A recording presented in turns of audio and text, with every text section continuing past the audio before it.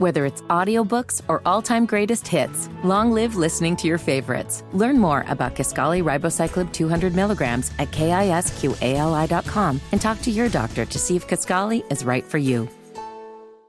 It's Sybil Wilkes with what you need to know. Today is Wednesday, January 24th, 2024. Number 1, 51 years ago Monday, the United States Supreme Court made its landmark decision in the case of Roe v. Wade, legalizing abortion in the United States. With 10 months to go until the 2024 presidential election, Vice President Harris was on the road on the 51st anniversary of Roe on the Fight for Reproductive Freedoms tour to remind women and men alike how important their votes are in determining the future of reproductive rights and freedoms. The vice president took the fight to Wisconsin Monday, reminding voters that their votes can restore reproductive freedoms by stressing that presidents nominate judges that make decisions severely affecting their lives. Number 2. An increasing number of U.S. states are mandating financial literacy courses for high school students. The surge in financial literacy offerings comes after the COVID-19 pandemic highlighted the fragility of household finances and exacerbated existing income inequality. This, combined with rising inflation and renewed concerns about student debt with the resumption of loan payments, spurred a reevaluation of the importance of financial education.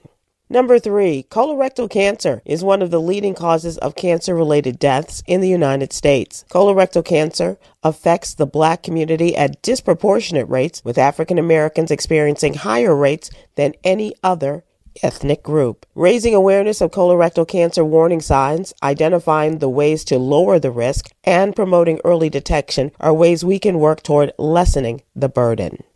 Number 4, since October 7th of last year, Israel has blockaded Gaza and innocent Palestinians from food, electricity, and other resources. More than 85% of Gaza's 2.3 million people are displaced. 1/4 of the population are facing starvation. Contributor Quinn Townsend Riley wants you to know the week of January 21st has been called for a global shutdown. Support can look like a myriad of things. The fact is, regardless of what you choose to do, she says, you will be helping those in Palestine just by choosing to do something. Number 5, Mark Stephen Samuel has been missing from Baton Rouge, Louisiana since January 17th. The 64-year-old was last seen walking on Highland Road. He was wearing a green coat, a blue jean jacket, blue jeans, and white shoes. Anyone with information on Mark's disappearance, please go to the Black and Missing Foundation website. Here's your daily inspiration from Yogi's Jewels. Warning to the wise, do not let anyone take away your happiness. So inhale the happy,